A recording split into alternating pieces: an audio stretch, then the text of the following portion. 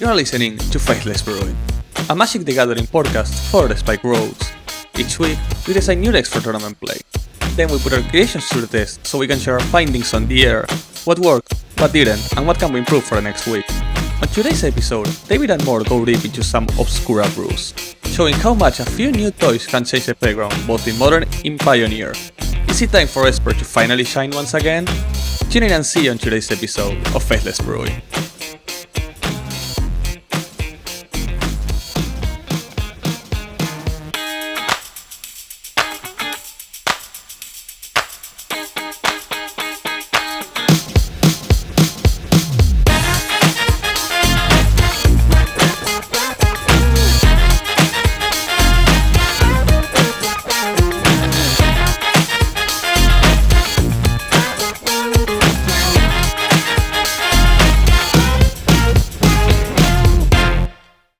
Welcome to the Faithless Brewing Podcast. It is me, Mort, all the way from cold Argentina. Tonight, I'm being joined by all the way from not so cold USA, David. How is it going, Dave? Party in the USA, baby. Shoutouts to Miley Cyrus, wherever she is.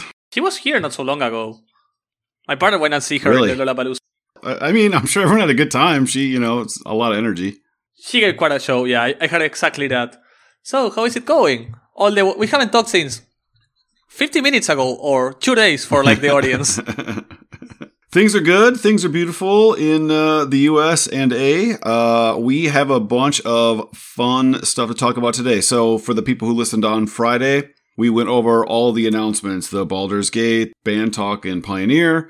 We even did a little dip of the toe into Showdown of the Scalds in both Pioneer and Modern. Today, we are going to talk about our work on the Ledger Shredder brews, and we also are gonna brew generally in the Obscura, or Esper if you're my age. Esper generally. So there's a bunch of interesting cards in the New Capenna set that sort of allow you to explore the Esper space. We are just going to come up with a bunch of brainstorming ideas for that. But before we do, we have to do a little housekeeping at the top. Yeah, exactly. So most of our housekeeping today is gonna be tell us why we do the housekeeping. That's because we love our Patreons because they help us keep the show going. They support the show, and in return they get access to our Discord, which is this beautiful hive mind of think alike people. Think of hundreds of brewers just trying to find their perfect deck, and then think again of them not finding it and just tumbling again and again. That's us.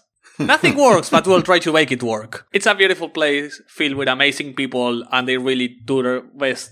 We constantly just make our best to try and find the perfect build for any card. We try to help each other, we try to find builds, we try to brew around, and it's all in all just amazing fun and a beautiful community. Maybe the brews are the friends we made along the way. The brews were the friends we made along the way. I couldn't have said it better.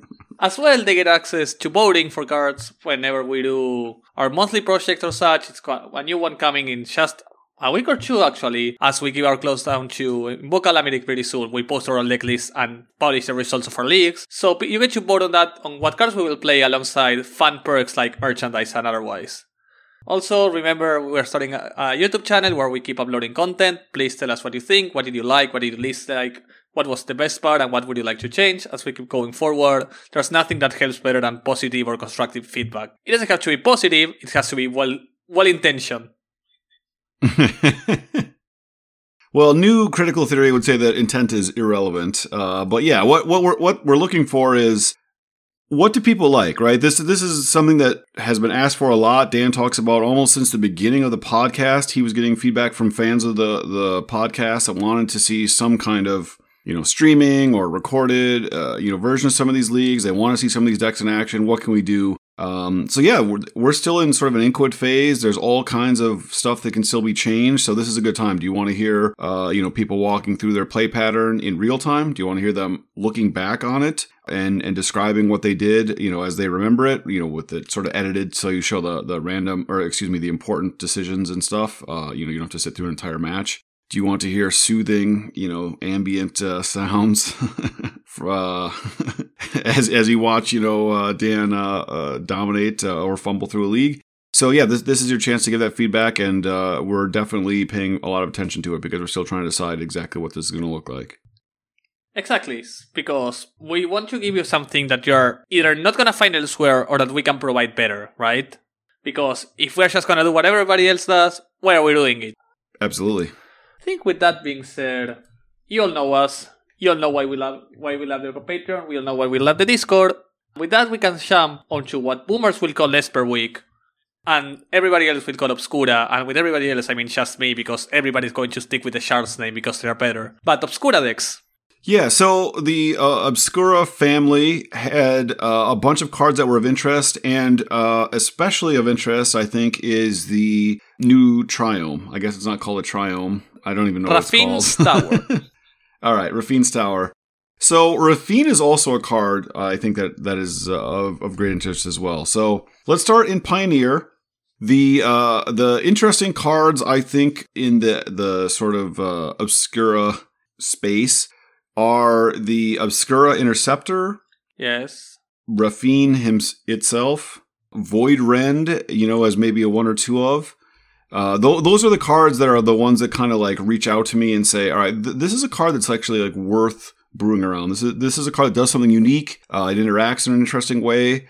And obviously, I mean, I love Flash, so the Interceptor especially just calls out to me. I would like to add to that list Obscura Charm as a pretty powerful card that still hasn't seen any play, but I think that eventually someone will try to find a way to play it because of how versatile the second and third mode are. Sorry, the first and third mode are. I just hope Obscura Ascendancy is somewhere playable. I don't think it is. Like, I'm pretty sure it's not. But the dream of turn 3 Obscura Ascendancy Mishra's Bubble get... No, Obscura's... Oh, it doesn't even count the 0, which I think it's better, actually. So Obscura Ascendancy into a Prismatic Ending, into, I don't know, Tainted Indulgence, Teferi, and see how it goes. I think the fourth spot is the really odd one. Yeah, I guess Grief. Grief into Solitude, into Prismatic Ending for 6. I'm gonna kill your Ragavan, but I'm gonna pay 6 white mana for it. But yeah, cards like Ending and March are interesting in those types of shells that you're describing because they are modular in how much they cost. Exactly. So that makes it easier to meet the requirement. The problem is that, the original spoiled version of the Ascendancy was so sweet, and then they kept editing it down to what it actually was, which kept making it significantly weaker. Which was the so I'm gonna read the card before you tell me that. It's Esper mana for 3 mana, so Esper mana for an enchantment that reads, whenever you cast a spell, if its mana value is equal to 1 plus the number of soul counters on Obscura Ascendancy, put a soul counter on Obscura Ascendancy, then create a 2/2 white creature spirit with flying. As long as there are 5 or more counters on Obscura Ascendancy, spirits get +3/+3. Obscura is such a hard word for me to pronounce. That's not a common sound. Yeah, Obscura. It is a very awkward phrase. Well, the original translation was greater than. Oh, okay. Or equal to. Okay, that would have been busted, I think. Yeah, I was like, wow, this card's really powerful. Like, you could just play, Manamorphose into something else, and a 3-drop, and all of a sudden you've made 6 power, but yeah, not to be. Which is fine, whatever. Whatever, yeah.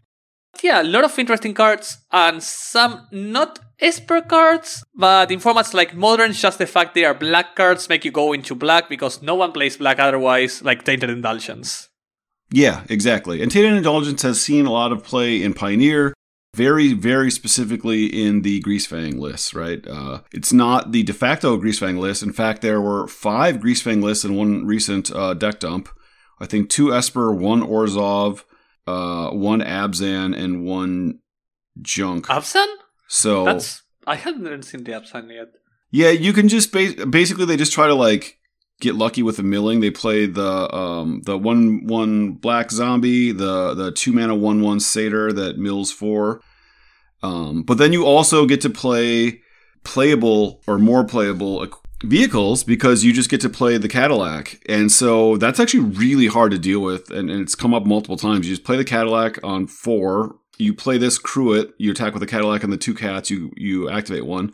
If they kill the Cadillac in response to you crewing it, the Greasefang just brings it back next turn. So you almost have to let that first attack get in if you don't have counter magic. Kill the Greasefang instead. And so you just get a ton of value out of your quote unquote fair plan. So it's a much better fair deck while being a much worse combo deck. Okay, I like that.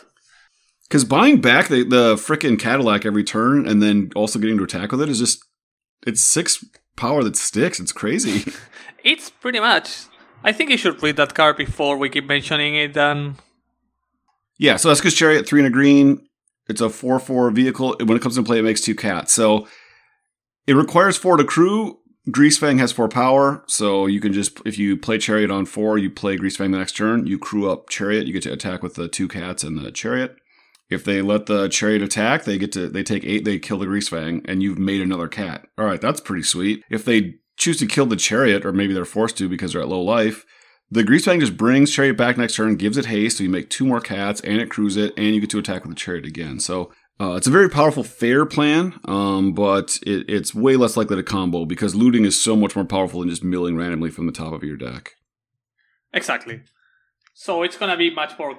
So the Absent version seems like more raw power and more chaos. Yeah, exactly.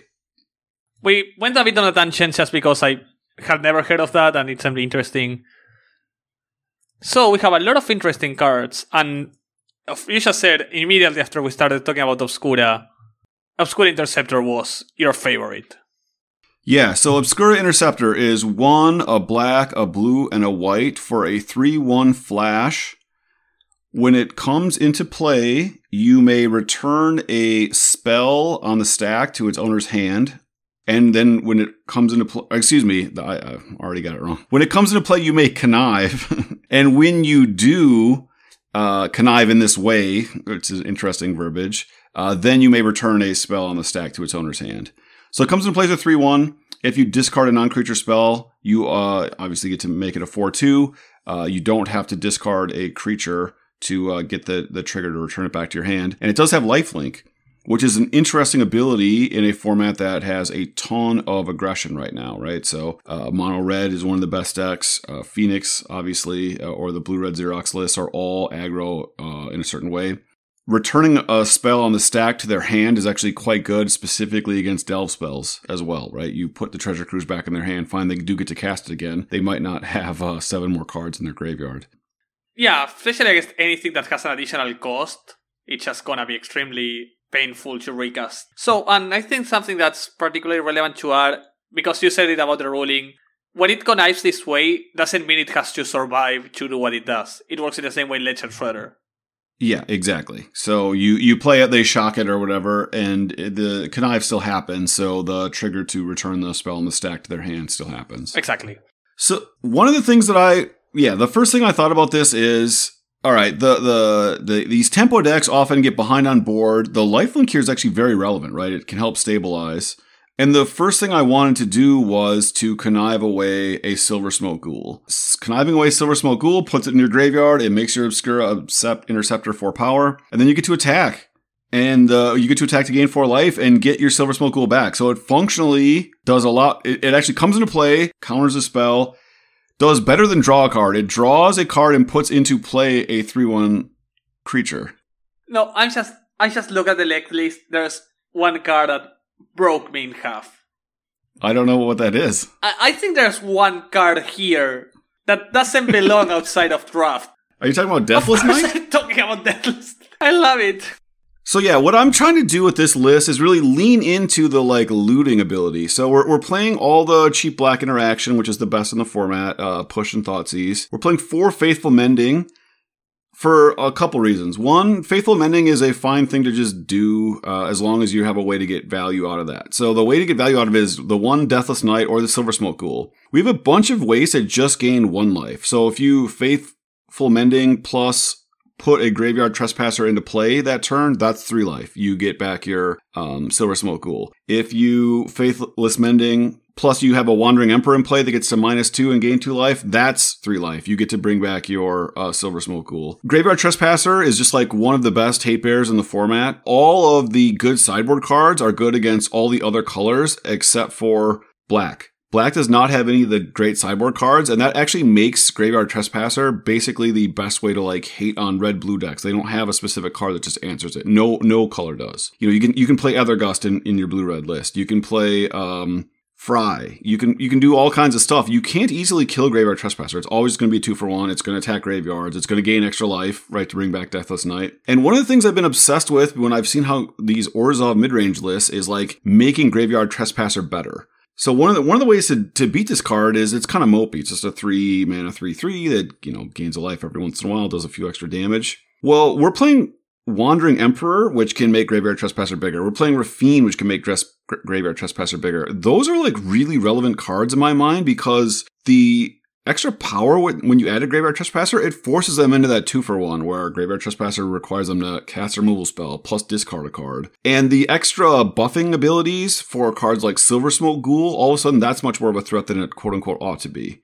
So this deck might be a little too mopey. There are no cheap threats in it, right? The creatures are all on 3. But I'm really liking to explore the idea of making these creatures that are like bad trades for the opponent actually forcing their removal. So I think my biggest issue with the first, when I see this list, is having Rafine with no 1-drop or 2-drop scares me a bit, right? Alongside Wandering Emperor, is it insane to play some bad 1-drops in the form of, I don't know, Thraben or such? No, it's not insane. And if we go to the next list, like I'm exploring similar space there as well. Okay. So this is a list with 3 Rafine, and I'm playing again the Fatal Push Thoughtseize. We're playing Archfiend's Vessel. Okay, that's a 1-mana 1/1 lifelink. And Dan and Damon always joke like they never ever kill this card. Well, what if we have a Rafine or a Wandering Emperor in play and we keep making it bigger, right? They can't just take 3 damage lifelink or 4 damage lifelink every turn. How can they win the race? They have to kill it. We're also playing Jace Prodigy and Rafine's Informant and a 1 of Charming Prince to go with our 4 Extraction Specialist. So this deck is much more kind of what you're describing, Mord, where we're curving up to playing Rafine on 3. Extraction Specialist puts extra creatures in play. Extraction Specialist itself has 3 power lifelink. Again, we're playing some Graveyard Trespasser. We're playing Silver Smoke Ghoul. The JVP, is allowing us to, if we're filling up our graveyard with Rafine's Informant, etc. And then Extraction Specialist getting back Archfiend's Vessel. That's a very powerful play, right? We get a 3/2 lifelink and a 5/5 demon. That can attack because it's not what you got back. It's a token. Yep, exactly. And then you could imagine, let's say we play Rafine Scheming Seer on turn 4, and we attack with those 2 creatures, which, now we're talking about attacking maybe with a 7-power demon in the air. Okay. And then, again, we just have a few 4-drops, Wandering Emperor, just the best white 4-drop, Skirret Interceptor, and then a 1 of Ojutai's Command, which is good with Vessel. It's okay with Jace Prodigy. It does gain life for Silver Smoke Ghoul. Gains 4. It's counter a creature? Counter target creature. Return a creature from your graveyard of casting cost 2 or less. Draw a card or gain 4 life. Very bad Cryptic Command. Okay. Yes. Situational Cryptic Command. But it lets you kind of like chain JVPs too, right? In the late game, right? You counter their creature, get back JVP. JVP loots and flips because it's a late game. Then it can flash back Ojutai's Command proactively. Yeah, draw a card, gain back a Archmage, what's the name of it? Archfiend's Vessel. Exactly, an Archfiend's Vessel and just stabilize the board. Yeah, because Jace Prodigy does not work well with counter magic normally. Ojutai's Command has 2 modes that you can at least cast proactively on your turn that aren't terrible, while being okay with Jace. Yeah. The other thing worth noting is that the reason we never want to play Jace typically is it just dies, right? They get to stomp it, they get to cast, Wild Slash, but it's like, all right, we don't mind if it dies because we actually want to play Extraction Specialist on 3 anyway. And we just get our Jace back. We want the 2-for-1. So this is one of the only times I'm going to play or recommend that anyone play Jace Prodigy. For some reason, this might be one of the first times I like seeing a Jace Prodigy in a deck list. Haha, see? I mean, just the fact it works so well with so much of what you're doing. Like, I hate Jace Prodigy. Right. Okay.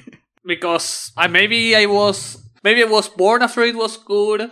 Maybe I just came late into the game. But I never saw it being half decent. However, the fact it has an amazing synergy with Extraction Specialist in both the fact that it doesn't care about not attacking or blocking, it can still do what it does, you can get it back in so many ways, and it flashbacks a lot of relevant stuff in this deck. I don't know, this might be the deck that sells me on trying Chase VP for once in my life. Yeah, it's nice because you play it on 2. If they don't kill it, it can loot a 2-drop in your graveyard for Extraction Specialist. If they do kill it, it is the 2-drop for Extraction Specialist. And because it doesn't need to attack to do its thing, the Extraction Specialist is not a negative. Exactly. Also, it doesn't seem like it should come up, but Jace being able to flip on their turn, like block, tap, put the 5th card in your graveyard, turns on Fatal Push, like that really matters. It seems crazy to modern players like you that matters a lot, but it really matters. Turning on Fatal Push at instant speed. Are they playing Winota? Are they attacking and you're surprising them with a play? Like it comes up a lot. I saw it happen only once, like in the really early days of the Shadow they played. Like a couple Jays. Yeah, and sometimes it came up that it flipped and turned out Fatal Push, but it's so uncomparable to like the Fetchlands and such in doing so. But in Pioneer, as you said, having the treasure from Dispute was so relevant. It's additional treasures. Yeah. So yeah, that's a more mid-range version. I'm a little bit more excited about this. I think the other one was a little too clunky. The spells were a little more expensive. This one's a little more proactive as well. You know, you're playing out spells basically every turn of the game. We're kind of like naturally just ramping our way to our 3 and 4 drops. Yeah, I like this Esper midrange a lot more than the Esper Flash, just because it feels a lot more synergistic on its plan, right? The other just seems like Esper good cards and a Deathless Knight. This actually seems like so much more like a package, you know? Like, I remember the first time, when we were doing together the release, you were talking about how exactly what you wanted to do was Obscure Interceptor, discard a Sealer's Mood Goal, block, get it back. This might be the only deck that can accomplish that with some consistency with its plan. Yeah. At least we have seen so far. All right, so let's abandon any Silver Smoke Ghouls. Let's abandon the Obscura Interceptor. Okay. This is a list. I've actually played 2 leagues with this already, but this is a white-black list. That's a tokens list. And so when I played a white-black tokens list, I tried a bunch of different shells. I'd added red to play a little Shadow on the Scalds. I'd added just played white-black. I tried the new white-black Planeswalker that doubles tokens. I've done a bunch of different stuff. Kaya? Yeah. Kaya's terrible. Don't ever play Kaya. Oh, I know. The only good Kaya deck I ever saw was a Kaya combo deck that tried to -2 and go off with Treasure Makers like Windfall. Yeah, there you go. That's what the kind of thing you need to be doing. But exactly. Still, your man is kind of terrible. Okay. So the one thing we found, though, was like a Flip Legion's Landing was actually pretty good with Wedding Announcement because you're chucking out 2/2 lifelink creatures, and that actually is pretty good just to have on a land in terms of like being able to grind. So I was trying to find ways to maximize flipping Legion's Landing early. So we're playing 4 Legion's Landing. We're phying all 8 of the white make 2 token spell. So 4 Raise the Alarm, 4 Servo Exhibition to try to turn Wedding Announcement into basically like a Phyrexian Arena effect that eventually becomes a Crusade effect. Yeah. Because I think making 1/1s is just really weak. That's the weaker part of it. The drawing a card is okay. Yeah, the 1/1s is the failsafe, just so that it's not outright terrible. Yeah. The other is what you're looking for. So, and then I was thinking like, all right, what's another card we can play on 3 that kind of pays us off for having like 2 or 3 tokens in play? And so I added Raffine to this list, and it's the only blue card. And it's like the classic, like, why are we adding blue? The question you guys asked me. And it's not a classic, it's a David classic. Yeah. Like, this doesn't happen to everybody else. You don't know if you're going to go over the line until you go all the way up to the line, though, is the important lesson. So I added 3 Raffine to the list just because I wanted to see how good it was. And the first time I cast it, I sent you guys a screenshot. I was like, oh my god, this card is insane. It's just like, it was turn 5, they had to chump block with their Niv Mizzet to not die, because I had like an 8/8 token. And of course it just drew me into the perfect card. So I played 2 leagues. I went 2-3 and 4-1. So it's an okay list. I don't think this list is broken or anything. Wedding Announcement just isn't a Pioneer powerful card.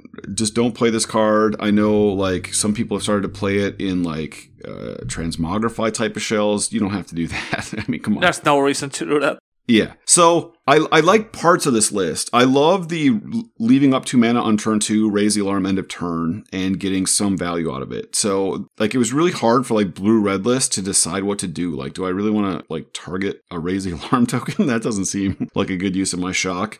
Graveyard Trespasser, Raffine, Wandering Emperor, these cards all felt really powerful. Obviously, the Fatal Push Thoughtseize part of it were powerful. So again, we're still exploring like similar space to sort of like that Orzhov mid-range list that people have been 5-0ing with. But I think splashing for Raffine is very relevant, and finding ways to make creatures on curve for Raffine. I don't know if it's, like Hate Bears. We talked about last Friday, Containment Priest as like a possible main deck card. Again, anything on 2 is going to be just more valuable than you'd think. With a Raffine, you could play Knight of the White Orchid, you could play Thraben Inspector, you could play Thalia and not play very many spells yourself. Thalia into Raffine, like Thraben Thalia into Raffine is a pretty amazing curve, right? You're attacking for 5 on turn 2 if you discard spells while having a Thalia and a taxing effect in Raffine on board. This is completely unrelated, but the taxpayer commander of choice has become Raffine for a reason. Interesting. And here it might actually... I haven't seen any sort of taxes aggressive build with Raffine. But maybe that's the way, right? Like, I don't know, Travel Inspector, stuff like Travel Inspector, Talia's, Containment Priest, just attacking the meta. Archon of Emeria plus Rafine seems stupidly annoying for your opponent to deal with. Yeah, exactly. So I'm not sure what the exact recipe is, but I think if your 3-drops are Graveyard Trespasser and Rafine, your 2-drops are either some kind of Hate Bear. Raise the Alarm is actually playable. I don't think Servo Exhibition is. And then if you want to play Fatal Push Thoughtseize, or if you want to play like white 1-drops, or the other thing I was thinking about is there's that blue Merfolk that it has an ability like 1 in a blue. I forget what it's called, but you put a +1/+1 counter on it. Whenever a +1/+1 counter is put on it, you get to loot. You know when it's like in the tip of your tongue? Yeah. It has a tap. I can't remember what that mechanic is either. Benthic Biomancer. Yeah. 1 mana 1/1 for 2 mana it adapts. It gets a +1/+1 counter if it doesn't have a +1/+1 counter, and whenever you place a 1/1 counter on it loots. Yeah. So what if you made a deck that was mostly blue-black, maybe just splashing the white? So you still got to keep your Fatal Push Thoughtseize, but you had like Benthic Biomancer into 2-drop into Rafine, where Benthic Biomancer is getting the counters, and now you're getting some kind of like crazy selection through your deck, right? Every loot could possibly put another +1/+1 counter on it. Every +1/+1 counter leads it to loot again. That's a loot 3. So that curve allows you to loot 3 times, because Connive works at the same time, right? Yeah. Okay, so Connive is only once, right? You don't Connive 2 times 1. So with a Benthic, if you go like turn 1 Benthic Biomancer, turn 2 any 2-drop, if you turn 3 Rafine, you're gonna look at 3 cards, and discard 3 and have a 3/3. Or at whatever if it is card lands. But then every +1/+1 counter on it, you get to loot again. So I don't know if there's something you can do where you like get all kinds of value out of your graveyard. Because you could go Benthic Biomancer into Raise the Alarm into Rafine, for instance. Okay. Attack with 3, you could put up to 3 +1/+1 counters on it. Each of those +1/+1 counters will cause you to loot again. No, that's the thing. If you put the 3 with Rafine, it's only 1 loot. Oh, I see what you're saying. Benthic Biomancer is 1 or more, not for each ones. Okay. So maybe that's not as sweet. Yeah, that was my problem. That's why I said 3 loots. If it was like something like 6 loots... Yeah. But yeah, anyway, the main point I'm trying to make is that Rafine itself is super powerful. And if you're playing it on curve, the question is, what do you do to try to take advantage of the graveyard? Because if you don't draw Rafine, the rest of your deck probably doesn't lend itself to doing that much with your graveyard. Do you just want to have a few spells with flashback on them? Like you could, for instance, play the white-black. I think it's 2 mana, or it flashes back for 1 of black and a white to put a creature of casting cost 3 or less into play. So you kind of, if you have Rafine, you just loot all that into your graveyard, and then if they kill Rafine, you just bring it back. Rafine actually lines up really well against all the red removal right now, because that Ward 1 is a big hassle for Phoenix players to try to get through. Yeah. I keep being shocked. Since the day you said Graveyard Trespasser was going to be amazing, I didn't believe it, and I'm still shocked it's amazing. And that you still played in every single black deck list, and it's not a mistake. No, it's all. I mean, it's like $15 on MTGO now. It's like it took the whole world a long time to listen, but now they're forced to hear me rattle on about it all the time. Like, when you said it, I was like, the only reason I'm not saying he's insane is because I know he knows a lot more than me in Pioneer. But I was surprised that day, and I'm surprised now that every single black list you have shown me for the past 2 months has between 3 or 4 Graveyard Trespassers. Yeah, it's great against Phoenix, it's great against all aggro lists, and it's reasonable against control. It's not weak against anything. And again, the fact that it's black is really relevant, because all sideboard cards in Pioneer are either like Graveyard Hate, specifically anti-control cards like Dovin's Veto or Mystic Dispute, or they're very specific color hosers. And because no good color hoser has been printed for black, it's not a card that can easily be handled for one mana. So those are all ideas that I had. I mean, I think there's something here. Rafine, I think, after playing with it, is actually the most powerful of these cards. I think Obscura Interceptor is unfortunately a little too clunky. I think it's probably playable. But yeah, I think the list I'm most excited about is the Esper midrange. Having played the tokens list, it's fine. I feel like there's improvements that I can make. There's a lot of cards that can be, I mean, I think the biggest problem with this deck list is that we're focusing on Wedding Announcement instead of Rafine. Well, that's what I'm saying is we cut the Wedding Announcement, we cut the Servo Exhibition, we cut the Legion's Landing, and then we can decide what we want to put in those slots. No, I was agreeing with you. Like, yeah, so we want an Esper Tokens deck, we're just focusing on the wrong part. Let's see how we can focus on the correct... I don't know if Esper Tokens... We want Esper Taxes. Let's make Esper Taxes great again. Yeah, exactly. So yeah, I mean, I think building this around Thalia seems very reasonable to me, and we can cut most of these spells, just play a bunch of creatures. You know what? I think you might make me play my first League of Pioneering in weeks. If we can get together something with that can go turn 1 Traveling Spectre, turn 2 Thalia, turn 3 Raffine, and be a decent deck. If we can accomplish that, you're getting me into Pioneer. Alright, here we go. For anyone that doesn't know, my first deck ever was Taxes. And I'm enamored by that strategy. My only problem is it's unplayable. So it's a mixture of I like winning and I like playing, and I love playing mopey 1/1s or 2/1s. That's why I love Eternal Witness. That's why I love Wandering Mind. I love Coatl. I love small creatures that do cool stuff. In Modern, you have to play better creatures than white ones. Yeah. But in Pioneer, maybe you still can. Yeah, so I will say, like, the tokens lists I have right now, I absolutely smoked multiple blue-red lists across 2 leagues and red-black lists. I really struggled against other creature lists, so mono green, Winota. The one card I want to highlight is my sideboard tech, Fiendslayer Paladin. This is a card that people are going to start playing a ton of. This card is awesome. This is 1 white for a 2/2 lifelink, and it cannot be targeted by your opponent's red or black spells. So against red-black, they have literally no way to target it. And again, this is a card that is a great body to absorb tokens. If you want to play with Scalds, you should put Fiendslayer Paladin in your sideboard. If you want to play with Raffine or Wandering Emperor that are going to also pump up your Paladin, you should play Fiendslayer Paladin in your sideboard. You can just race. You don't even have to interact. You don't have to have Graveyard Trespasser. You don't have to have Hearse. They can treasure cruise all they want. If they can't kill the Fiendslayer Paladin and Raffine gives it a couple +1/+1 counters, they literally cannot race this card, and you'll just kill them. Also, I'm gonna add every single deck list I have seen, like not only yours, in the past 2 weeks has exactly 2 Unlicensed Hearse in the sideboard. Yeah, this card is sick. I literally could not lose to blue-red. It is a buy. If all you want to do is beat blue-red, even with all the terrible cards on this list, it just wasn't even close. I mean, if you go like the curve, like it doesn't play that much spot removal to deal with stuff like Turn Malicious Landing, turn 2 tokens, turn 3 Raffine. Killing the 1/4 is hard by itself, especially with the ward, and the tokens are gonna get 1 by 1 bigger than what they can consistently kill. So besides TT, you should be fine. Yep. And no one's playing TI anymore, because they want to play... They want to play freaking the bird. Yeah, exactly. And that thing just got smoked. Like, I Hearsed away. I attacked it with a zillion Hearse.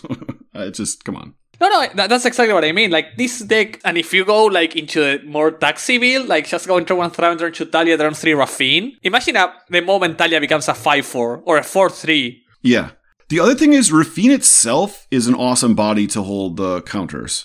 So, like, okay, they stop your ground or whatever. Like, I would just attack with Raffine, flash in Wandering Emperor, like, give it a +1/+1 counter. It loots, like, twice. Just throw 1/1s away just to put a bunch of counters on it. And it's like, all right, now you have to race this thing. That's just, attacking for, like, 6 or 7 in the air and, like, letting me, tutor for whatever I need, removal spell or whatever. Another important part about when you are conniving, once you discard, the counters get placed automatically. So, if you want to make your creature... Like, let's say if you are playing around a shock and you have like a Thalia attacking. You don't have to discard 2 non-lands and then they get to shock it before they get the counters. They have to shock it prematurely, and if they shock it, you get to discard your lands. And if they don't shock it, you get to make it bigger. They don't get to decide after seeing what you discard. Yeah, that's a great point. The other one little like mini piece of tech I want to highlight is you should be playing like a 1 of Secure the Waste on all these lists and 2 Hive of the Eye Tyrants. It just gives you a way to just steal games out of nowhere. Is like if you have a Raffine in play and you're just staring at each other, you just Secure the Waste for like 6 1/1s, and then all of a sudden your Raffine just gets to attack for like 10 or whatever. And same if you have Hive of the Eye Tyrant, all of a sudden it's like they've built up their board mono green and you just like attack with Hive and do 8. And the next turn you're threatening to do like 13 or something because it's functionally unblockable, or they have to throw away like multiple creatures each time. So those are all just like small synergies. It doesn't seem like a big thing, but like just in playing normal Magic without having to play any bad cards, if you'll cut the wedding announcements, etc., you all of a sudden have this like faux combo. Like it's not a combo kill, but it's like all of a sudden your opponent has to have a very specific set of cards or they lose that turn. Okay. Yeah, Raffine seems like something I really underestimated at first, not realizing how powerful Conhive could become. I underestimated it as well. Like, I was literally like, I'm just a classic. I'm going to show screenshots. These guys are going to like tease me for having one blue card in the list. And then it's like every time I haven't played, like, this card is legitimately insane. It would just like loot 4, add 3 power to the play. They're like chumping with their Niv Mizzet. It's like, all right, this is what I need to be doing. I think there's a huge difference in between having a Rafin as your almost top end in your aggressive deck over having Nico Aris as a 3-drop in your 4-drop and 5-drop when it's buying double off-color Pip. I don't think adding a third color is wrong. I think sometimes the reason is wrong. Yeah, well, you won't get an argument from me. I was lost in the sauce. And in this one, I'm actually quite happy with it. Like, I think Rafin works amazingly well for these sort of white base aggro decks. Yeah, and so, yeah, I think there's a bunch of space to explore, exactly like you say. I think we can make a taxes list. I think we can find ways to, like, maximize Rafin. The only thing that holds Rafin back is its casting cost. If this was like a white-blue or black-blue card, this would legitimately be one of the best 3-drops in the entire format, I believe. The fact that you have to play all 3 colors is a real cost. Yeah, forcing it into Esper is a lot more annoying. Yeah, and Esper's only fast land is the white-black land, so you're really encouraged for blue to be your splash color. You made me realize one of the things I care about, but you're gonna remind me of one of the things I care about. Give me the fast lands. I'm not asking for we have to have the fast lands. It's unacceptable. It's sort of embarrassing by this point. The only few colors getting fast lands is really annoying. Esper gets so punished by having 1 instead of 2 playsets. I mean, okay, yeah. Alright, so those are my ideas. We do have a cool list here from Camberleaf, who is a very active member of the Faithless Brewing Discord, and they've proposed a list that is really taking advantage of Cunning Nightbonder. So they took what we learned from last week, and without knowing it, pushed us into the Obscura week. Yeah, so Cunning Nightbonder is 2 blue-black hybrid mana, so blue-black, 2/2 flash, spells with flash, cost 1 colorless less to cast and can't be countered. So to take advantage of the Cunning Nightbonder effect, they're playing 4 Wandering Emperor. So that's the nut curve as far as I can tell is EOT on their second turn, whatever, you push their first card, you Cunning Nightbonder on 2, you untap, you play Wandering Emperor either, if they can attack or if you want to do it proactively. That's just awesome. You've played your Planeswalker way ahead of time. You even have a body to absorb the counter, right? If Wandering Emperor exiles it. The other flash cards are where it gets a little dicey. So they're playing 4 Omen of the Sea. We typically don't see that in non-Urian lists, but with Cunning Nightbonder, it's a little more attractive. 4 Brazen Borrower and 4 Spell Queller, along with 2 Archangel Abyssin. And there's a final 4-drop? I think it just... Yeah, it's Settle the Wreckage. Just Settle, okay. Yeah, so Settle is an instant, but not a card with flash. So Cunning Nightbonder, they've built in a bunch of cool synergies here. There's a few cards I'd quibble with, but I like the idea specifically of Nightbonder into Wandering Emperor. That is something, I can get down with that. Yeah, I'm not a fan of stuff maybe like Kaido is the one that rings a bell. Just seems strange. I don't like Kaido, I don't like Brazen Borrower, and I don't really like Spell Queller. And I think maybe that they should play more 2-mana counterspells, because then you kind of put the counterspell Cunning Nightbonder, You know what card would be amazing here? Graveyard Trespasser? No, besides Graveyard Trespasser, you know it. Obscura Interceptor? Yeah, I think that is the card we should be looking at. At least as a 1-of or 2-of, maybe even better than Avacyn. Just allow you to have more cards that really are great with the curve turn 2 Nightbonder into turn... just amazing cards with the curve turn 2 Nightbonder into turn 3 Obscura Interceptor or Wandering Emperor, it's devastating. Yeah, also your mana requirements are really tough, right? Cunning Nightbonder has blue-black hybrid mana, so that technically could be either, but you want it to be blue-blue because you have Brazen Borrower, so you need to cast Brazen Borrower to take advantage of the cost reduction, and to get your 2-for-1 there, you need to play 1 colorless blue. But then you also, the nut draw involves Wandering Emperor on white, and Avacyn has 2 white pips as well. Yeah, it's exactly as you said. If you got the Brazen Borrower, it all becomes so much easier.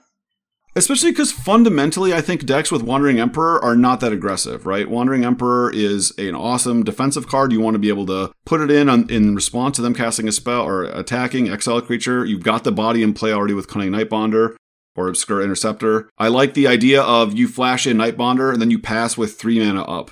If they cast a creature into it, you can choose to Interceptor. If they attack, you can Wandering Emperor. Because Wandering Emperor is awesome, you can even wait all the way into your end step. So yeah, I love that idea. And you're not really like curving into Brazen Borrower because, you can cast on 3 anyway, so. And to cast like double spell on turn 3, you're doing something like Omen of the Seas plus Brazen Borrower, and you're not gonna have triple blue because you're not. At least in most games, it's gonna be pretty tough. Like you have the 4 Concealed Courtyard and the planes that don't tap for blue. I think also maybe 1 Black Omen is not insane if you add like cards like Obscure Interceptor and you have more creatures. Or maybe just go up to 80 cards, play Orion. If you're going to play Omen of the Sea, then I can't recommend playing Urion because I want to be the change I want to see in the world. But Omen of the Sea with Urion, right, is when Omen of the Sea is at its best. It's just giving you so much selection, so much card draw. You just won't see your like Cunning Nightbonder. Your nut draw openings will just be that less frequent. If I'm not mistaken, the Azorius controlling Pioneer is a lot of times running Yorion, and the only cards they link are Narset, Omen of the Seas, and Wandering Emperor, right? Yeah, basically. Wandering Emperor blinked is so sweet, by the way. So, like, getting it end of turn and you get to make amazing. another 2/2 is just so crazy. It's ridiculous. Every time you do it, I'm just like, what the hell? I had that happen the other day. I had like the dream scenario. I was playing it was a few weeks ago when I was playing the Azorius Blink in Modern, and I went, in my turn 3 flicker, we found something. Turn 4, my opponent sends step, Wandering Emperor, or maybe it was like a few turns later. And then I play a Yorion, bounce the flickers and the Emperor. Emperor comes back, make a 2/2, flicker with exiles Emperor again, comes back at my opponent sends step, exile something. On my turn, exile something. It was just like so much value. Emperor being warded like that is so much fun. So yeah, super cool list from Camberleaf. Obviously, we don't 100% agree with all the lists, but I love the Cunning Nightbonder into Wandering Emperor. That is powerful enough as a shell, I think, that it's worth exploring. Yeah. What you do with the rest of the cards is kind of up to you. Just add a Yorion and a Rafin, because why there not? You go. That's what we learned today. Yeah. It can't be that wrong, I will say. Rafin can never be completely wrong. It could be better, but never wrong. Right. All right, so we are going to leave the world of Pioneer. We are going to enter the world of Modern. So, into the world of Modern, I'm going to be completely frank. For the past year, approximately since Modern Edition 2 has been released, there has only been one Esper deck that has held the spotlight of existing since Black became the worst color in Modern. Black used to be the color you went for when you needed the best removal, and that's not true anymore, which means the only reason to be on Black is if you want discard spells. And if you want discard spells, it's extremely weird you will want counter spells. At least the common ones. So why are you playing blue, except if you're playing, stuff like Grixis Shadow? Grixis Shadow tends to be the only exception of running black and blue nowadays in Modern, because they're playing really efficient spells all the time. So that means that Esper Control died when, instead of playing Fatal Push, you could play Solitude and Prismatic Ending and eventually March. So they just kicked it out. However, there's one card that kept people playing Esper, which is Persist. So we have the Esper Reanimator decklist featuring Solitude, Grief, Archon of course it's featuring the Archon of Cruelty alongside Faithful Mending, Persist, and the brand new card, which has been amazing every single time I have seen it in multiple decks, Tainted Indulgence. Yeah, and Tainted Indulgence, I think, is very uniquely good in Reanimator in a way it isn't good in other lists. Because you have the Archon of Cruelty, you're very likely to have a casting cost of 5. After you have the first Archon of Cruelty in the graveyard, you don't need to loot anymore, right? Just drawing 2 is better. So this list, because Solitude and Grief are, yes, technically, when you look it up at the right corner of those cards, 4 and 5 mana spells, they don't cost any mana. You have, your 2 drops, your Faithful Mendings, other Tainted Indulgence, Persist. You have 3 drops to Fairy and some interesting other cards here. We have 1 drops. So it's very easy to turn Tainted Indulgence in the mid to late game into just 2 mana instant draw 2, which is an insane card. Exactly. And the fact, as you said, the most important part is, after you have 1 Archon, do you really need to keep discarding stuff in Modern? However, this list, the Rafin Tower, as we have seen with the Band Triumph, has been amazing in helping you play 3-color mana bases. I think you saw the difference when you were playing the other day, and I have seen it as well. Just having access to, in Modern, 1 or 2 Triumphs and in Pioneer the full playset really makes a difference. Absolutely. And it also has some beautiful spice. Now the deck has 8 discard outlets, when it only used to have the 4 Faithful Mending and the full playset of Unmarked Grave. Now they play from 0 to 2 Graves and the full playset of Tainted Indulgence. They are playing a Master of Death. Master of Death, as I describe it pretty efficiently to David, it's squee. Yeah, tell us about Master of Death. This is a card I literally did not know what it was. I'd never seen it before. So it's a 3-mana 3/1 that surveils 2 on ETB. A blue, a black, and any color. So why would you play this in Modern? Well, it has the squee text, almost squee text, that at the beginning of your upkeep, you may pay 1 life and put it into your hand from your graveyard. That means if you have a lot of discard effects or looting effects, this is free card advantage, right? Because if I discard this with a turn 2 Faithful Mending and then I return it, if I discard it again in my next Faithful Mending, they have become actual card advantage. Because I discarded nothing. I just kept getting back a master that kept going into my graveyard. Not only that, sometimes you're gonna discard it, get it back, and exile it to a Grief. And then your Grief was free. Or your Faithful Mending, either your Grief was a 1-for-1, or your Faithful Mending was card advantage. You can see it in any way, and you're gonna are bound to the same reasoning. You didn't lose cards in the process of playing a free pitch spell or a loot spell. Yeah, and this deck really leans into it by playing Collective Brutality, which is another way to turn a piece of cardboard in your hand into something, right? Either 2 life from your opponent, or a duress effect, or killing their Eidolon of whatever. And then you just pay the life on the next turn and get the master back. And because you're playing 4 Faithful Mendings, plus the flashback there, the life loss should not matter as much. You're turning your hand, you're going down cards, but you're getting life with Faithful Mending. Master of Death is giving you that card back and only taking some of the life back. Exactly. And Priest of Felright is another pretty good thing to discard as it becomes a 5-mana uncontrollable Reanimate. So it's not something that you have in your graveyard as you're going down the game. Yeah, I love the look of this list. I didn't think I'd like these as much because I thought Unmarked Grave was really important in terms of the nut draw with Reanimator, but this list just has the ability to grind so well with that Master of Death package. I think the Master of Death is a genius acquisition, and I want to playtest this just because I want to play Master of Death. I have wanted to play it since I have seen it spoil in Modern Horizons 2, and I never found a decklist that convinced me because there are not many looting effects playable in Modern. Like, these decks only used to play Faithful Mending, and now Tainted Indulgence, I think it's what just gives you the bow on the package, just makes it all clean and effective. Yeah, it's even a pseudo-unique 3-drop, right? So it and Teferi, you're only 3, so it also even contributes to Tainted Indulgence just getting turned into you cast... You can even cast... If it's your only 3, you can cast Tainted Indulgence in your upkeep, and then still get it back. For the ultimate card advantage. For the ultimate card advantage spell. So yeah, I'm quite intrigued. I love Tainted Indulgence. I love that Faithful Mending also has flashbacks, so this deck gains a lot of card advantage from discarding stuff. And I think its fair plan becomes a lot better post-Cyborg when you just add Prismatic Endings, Turax, and as every Cyborg decklist I have seen in the past month, 2 unlicensed cards in the sideboard. Gotta have 2. No one plays 3, no one plays 1, everyone plays exactly 2. Yeah, they've run the numbers, and I'm in no position to disagree with them. They were right. And finally for Modern, we have what a lot of people used to love playing back in the day. An Esper Control build, or better known as Esper Draw Go. The only sorcery spell card in this deck is Prismatic Ending and the Teferis. There's a Jace. There's a Jace. Okay, sorry. So 6 Planeswalkers as your win cons and your endings. And if you say Shark Typhoon is played at sorcery speed, I saw you looking at the Typhoon. No one cast the Typhoon. I was looking at it. I was like, yeah. No one. If casting the Typhoon is a mistake, say that Yellow Hat. If Nassif said casting it is a mistake, full stop. No arguing. An 8/8 on your opponent's end step is worth more than possibly multiple 4/4s along a game. All right. Well, I'm in no position to argue with the Yellow Hat. So it's interesting. This list, is playing a lot of the cards we've come to expect. Solitude, Wandering Emperor, 3 Snapcaster Mage. We've got the full boat of Archmage's Charm. Like you said, the Planeswalkers, a couple of Verdicts. The only reason they're splashing black is for some sideboard cards and 4 main deck Tainted Indulgence. So what is your thought on this? So we've got 1-drops in Prismatic Ending. We've got a bunch of 2-drops with Snapcaster Mage and Counterspell. We have some 3s. We've got 4. We've got 5. We've got 6. So, do you think they're... I think you're forgetting... This is, I think, David, Lab for Pioneer. We have Fetchlands that are 0.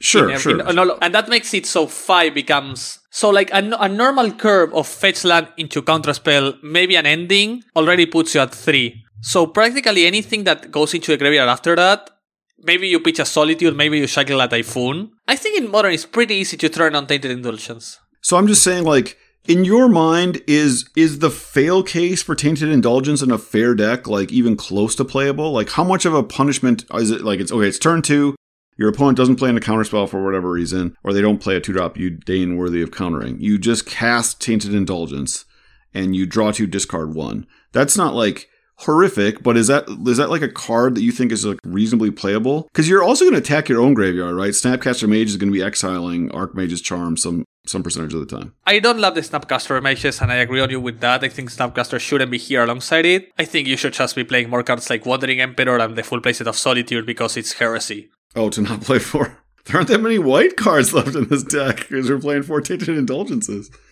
I mean, just play more Wandering Emperor than play 2. Like, right, Snapcaster Mage is a 4-mana play. At least make it so I have a better 4-mana play. Okay. I think Tainted Indulgence has... So, in Modern, the problem you have in Pioneer a lot of the time where either Fatal Push or Thoughtseize Spar is a lot more common. It's pretty uncommon for both Counterspell and Supreme Verdict to be good. Right. Okay. I don't think I have ever seen, like, it's a really weird scenario. So it's really common where you just want to discard one of those cards, and I don't think that's insane. In Modern, card quality is going to be better than quantity a lot of the time, because you can get back card advantage so easily. Yeah, absolutely. So I don't think that's that much of a problem. I think what you gain for black is access to Leyline of the Void alongside Kaya's Guile. In the sideboard, I think I would play Kaya's Guile main deck as well. Yeah, and then there's also a Void Rend, right? That's just the classic eraser. I mean, it's okay against a bunch of decks. I mean, I don't know who would you say. Kills Titan. Why would you... I mean, so many cards kill Titan. Why would you bring in Void Rend? I think it's a card you play in the main deck as a catch-it-all. Like, why play a catch-it-all in your sideboard, right? No, I totally agree with you. I'm more just joking. I hate those kinds of cards in the sideboard. It's like, oh, I can play Vindicate. It kills anything. It's like, you want to think about what actual deck you want this card for. Like, I totally agree with you. Especially if you're going to play 3 Snapcaster Mages. Void Rend is the kind of card that pays you off for having Snapcaster Mages because it lets you do that thing. Exactly. Twice. It's an effect that you get 2 uses out of. I think Void Rend is a sort of card you play in your main deck when you're like, okay, so I would like to have an answer to... If my opponent is playing Enchantress, I would like to have an answer. And if my opponent is playing any midrange deck, it's decent top deck. And if not, I can just carry it post-sideboard. Like, who am I sideboarding Void Rend against? Yeah, I don't like that part of it. The ley lines are interesting. So you're playing white, you can just play Rest in Peace. But because they're playing Snapcaster Mage and Memory Deluge, they want access to their graveyard. And I guess Tainted Indulgence. So I like the Tainted Indulgence as a package. It encourages you to splash black. If you're going to splash black, then you can play really the best graveyard hate that you can even hardcast. It's not impossible for this deck to get to 4 mana and just cast Leyline on turn 4. But yeah, I like this deck list. I, however, think that if I'm playing Esper, I'm taking a real advantage of playing black and playing a deck list like the one upstairs. With Persist as the card you think is maybe the best black card in the format. If not, I'm going full meme. I'm playing a control deck with 80 cards and I'm playing Accumulated Knowledge and 4 Mending for the Indulgence. Okay.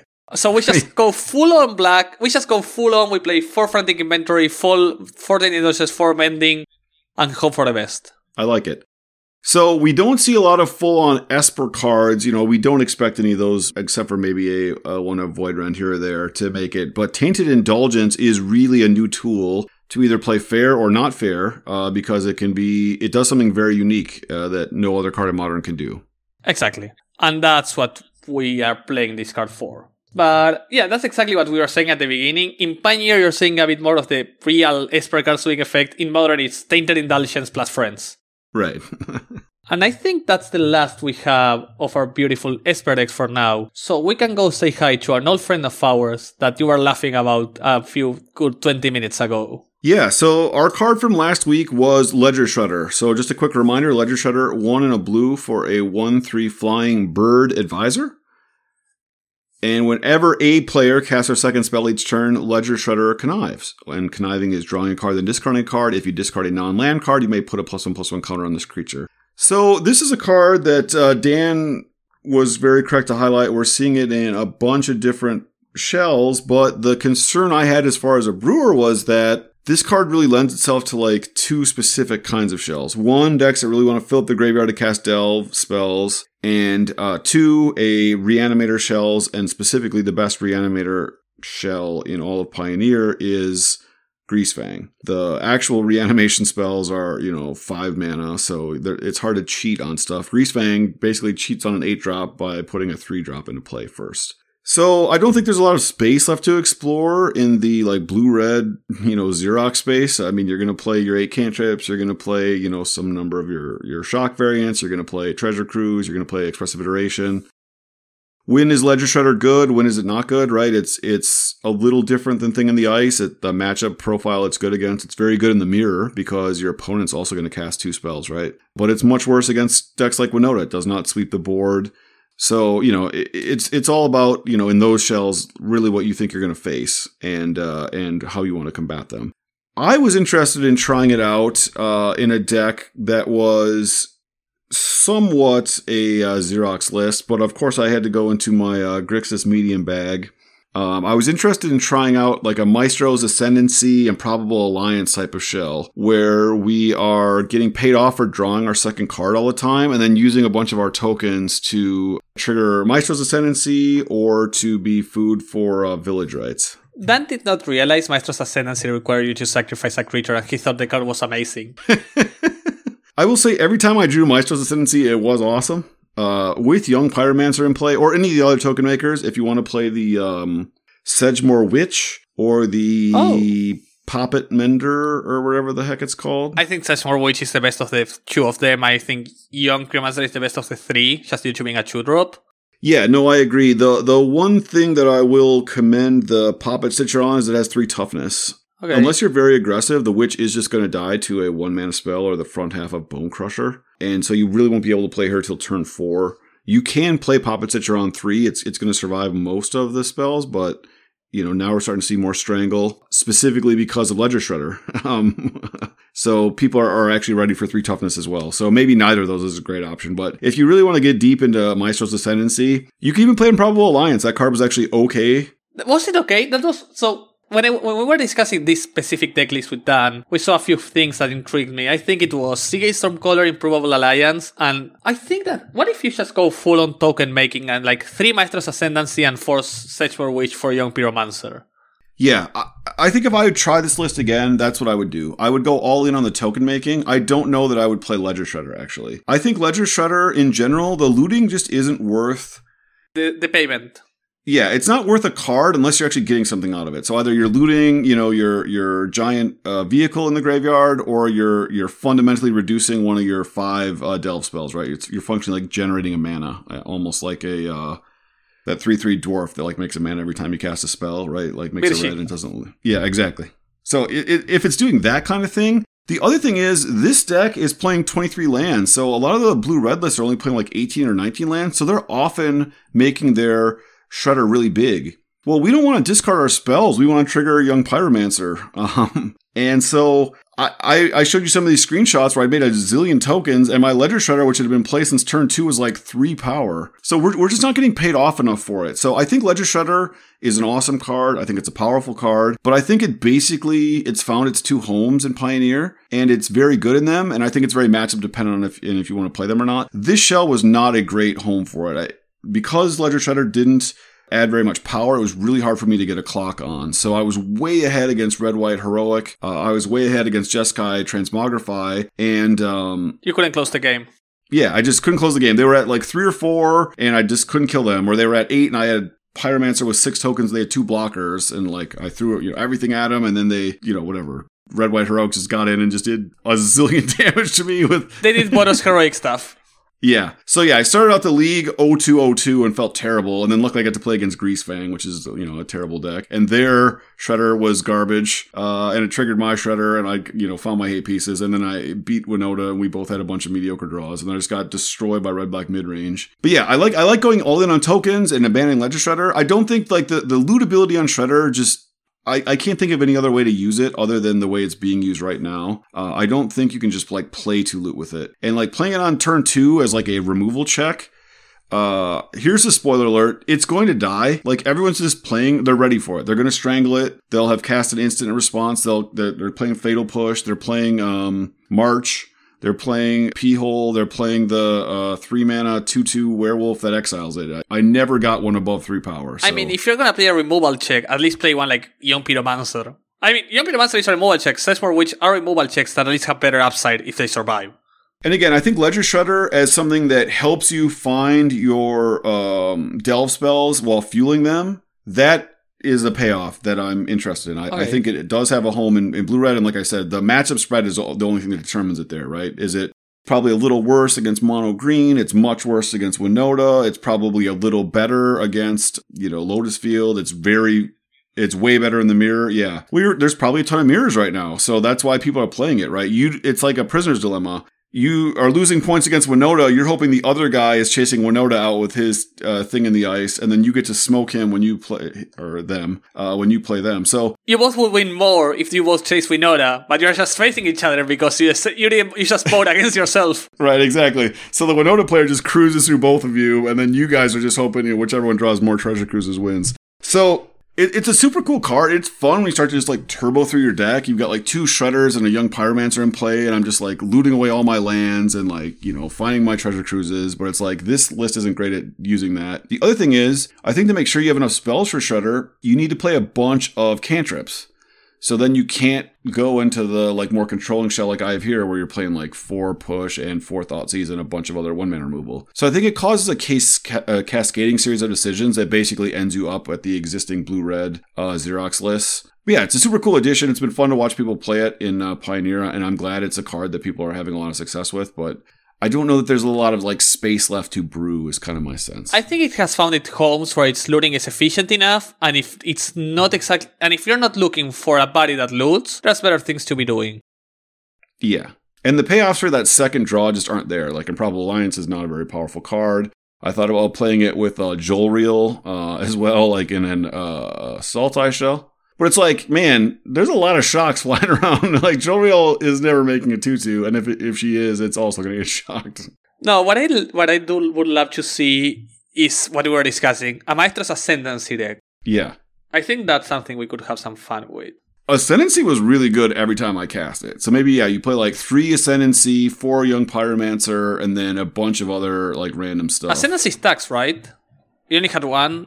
Let me check the exact. So I'm gonna read Maestro's Ascendancy for anyone that has no idea. Yeah, Grixis mana. Grixis mana, of course. Maestro's mana. Yeah, Maestros. So Maestro's mana. You have a 3-mana enchantment which reads: once during each of your turns, you may cast an instant or sorcery spell from your graveyard by sacrificing a creature in addition to paying each other's cost. If a spell cast this way will be put into your graveyard, exile it instead. So really important, it stacks and allows you to play on your turn and in your opponent's turn. So I think you need quite a critical mass of instant and sorceries where you're able to just... Like, the goal with this and a Young Pyromancer is the fact you get to cast 2 free cards per turn, like value-wise, like an instant and a sorcery, for example. And again, automatically turns on push on their turn, which is awesome against Winota. Like, that came up and they're just like, oh, what the heck? Like, yeah, you're done, dude. Like, you just leave push in your graveyard. You just have to leave up a black every turn, and they just never get to Winota you. But in order to make it work, you need Young Pyromancer, or you need the Sedgemoor Witch. Maybe you just play 11 of the Token Makers. Just go all in on the plan of having a Token Maker plus a Maestro's Ascendancy as your payoff. And then just play literally 30 instants and sorceries. The other thing you can do is you can play Kroxa and cast instants with the sack trigger on the stack. So that's worth thinking about, like having Kroxa in here. Yeah. Okay, I like it. Seems like a fun idea to brew if we ever get to Maestro's Week. Exactly. But with that being said, I think this is it for now, if I'm not mistaken. Yeah, I think we're going to see a ton more of Shredder, because I think we're going to see a ton of the blue-red Xerox lists until, Doomsday, if they decide to make a ban decision. We talk a lot about the possible configurations of the format on our Friday episode. We went through, we're recommending unbans, but if they do ban cards, I think some card from the blue-red list is likely going to be on the chopping list, if not more than one. Yeah, if I had to make my guesses, it would be Winota itself, either Hidden Strings or the Field, and Treasure Cruise. Maybe Treasure Cruise and DTT. Yeah, it's just so wild. Like, you know, when you look back at Modern, when they banned Treasure Cruise, they also banned Dig Through Time. But nobody was playing Dig Through Time just because Treasure Cruise is weirdly so much better, even though it's the common and Dig Through Time is the rare. Now, Dig Through Time in Pioneer has led to a bunch of other bannings, right? They banned Wilderness Reclamation. That shell had both Wilderness Reclamation and the 7-mana instant take a turn that goes back into your library. And the Inverter, all those lists took advantage of Dig Through Time. Dig Through Time was like one of the best cards on the list. So Dig Through Time has definitely been like the culprit in a bunch of bannings, but right now it's seeing no play. It doesn't see any play in combo lists, it doesn't see play in control lists, and it doesn't see play in blue-red lists unless they're specifically trying to dodge Narset. Can you get a Narset in play and have it survive? Because Strangle actually does a really good job of killing Narset now. Yeah, now you have ways to actually pressure an Narset that weren't here 2 weeks ago. So yeah, just do that. That's what we're playing next week. 4 Eon Pyromancer, 4 Sexmore Witch, 4 Strangle, 4 Thoughtseize, 4 Fire Push, 4 Village Rites, 3 Maestro's Ascendancy. Yeah, that sounds sweet. You can't play Treasure Cruise because you're going to be eating your graveyard. Maybe one of. You play one. But yeah, with that being said, thanks so much, David. Had a lot of fun. Yeah, great to see you, bud. And see you soon. Bye-bye, everybody. Yeah, take care. Bye-bye. If you enjoyed this episode and want to know more about our latest brews, you can support us via Patreon, which will grant you immediate access to our Discord, where you will find our faithless brewer, alongside an army of Pine Lake players, hoping to find their perfect brew, and trying and tumbling into what seems like success.